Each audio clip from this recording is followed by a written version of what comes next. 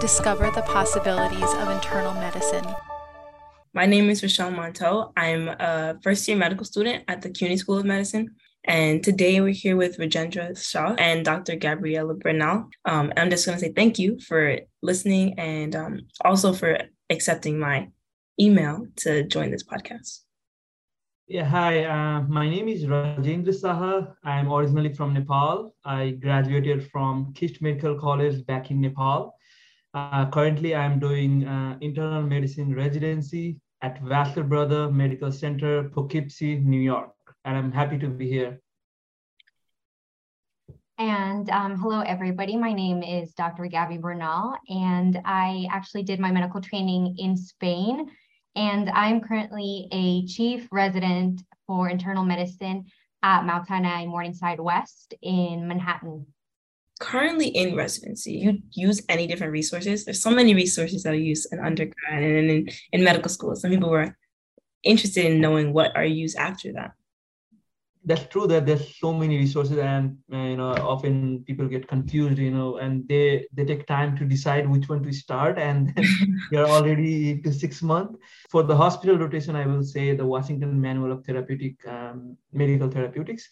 For the clinic, there is a book called Mass General Hospital Pocket Books. I don't exactly remember the full name. That's for the outpatient settings. I think that's enough if we can read, thoroughly. I think in addition to those great resources that Raj just talked about, I think other things that, I've kind of started using a lot or used a lot in residency are obviously UpToDate. I think like all of us, UpToDate everything all the time.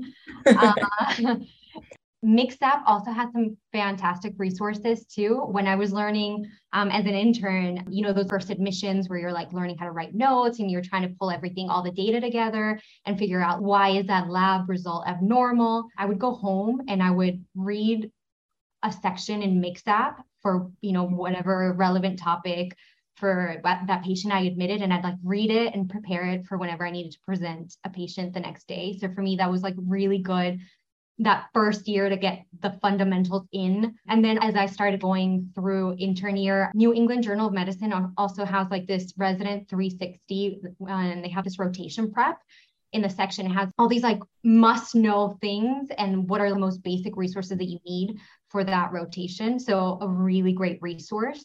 And then the Sanford Antibiotic Guide, they actually have an app that you can purchase on your phone, and it's like fantastic. I struggled as a PGY2 to always figure out which antibiotic am I giving for X thing or that patient that I'm admitting, and this was just such a great guide. And then for the outpatient setting, two big super important apps are the CDC vaccination app for your patients that are coming into clinic. You need to figure out like, okay, which vaccines do I need to give them for their age group? And then the USPSTF, which I know is like mouthful, but that one, that app is also really good when you're trying to do your annual wellness visit for your patients and you're trying to figure out what are all my preventative things that you need to hit. And oftentimes there's so many that you just input your patient's gender, their age or whatever, and it kind of like gives you a set of guidelines so you don't miss anything.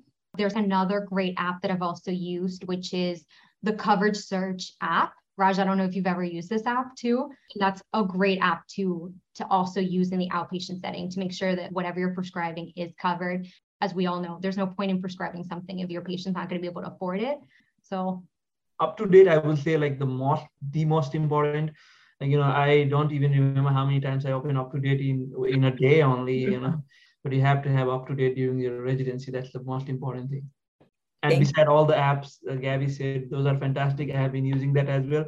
Beside the one I'm not using is the one with the one which covers the medication or not. Did you call it Cover app? Coverage Search app.